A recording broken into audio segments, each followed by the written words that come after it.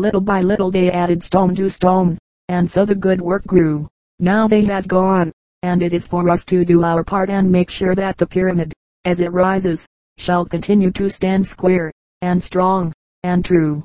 Footnote 4. Seals. The first great seal, having the eagle and the Latin motto, E pluribus unum, meaning many in one, or one nation made up of many states, was adopted June 20th, 1782.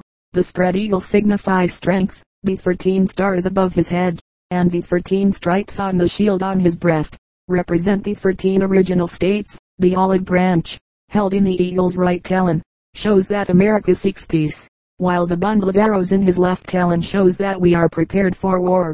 The seal is used in stamping agreements or treaties made by the United States with other nations, and also for other important papers. The second great seal, adopted at the same time, was never used.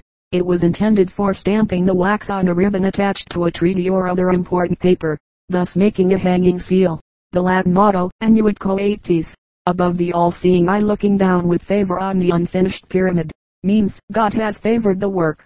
The date MDCCLXXVI, or 1776, marks the Declaration of Independence. The Latin motto at the bottom, Novus Ordo Seclorum, means a new order of ages, or a new order of things, such as we have in this new world of America.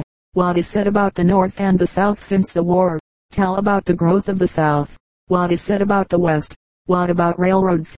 What about people going west? How long is it since Columbus discovered America? What is said about the celebration of that discovery? What is said about one of the great seals of the United States? What does the unfinished pyramid stand for? What does it show us? What is said of the men whose lives we have read in this book? Is anything left for us to do?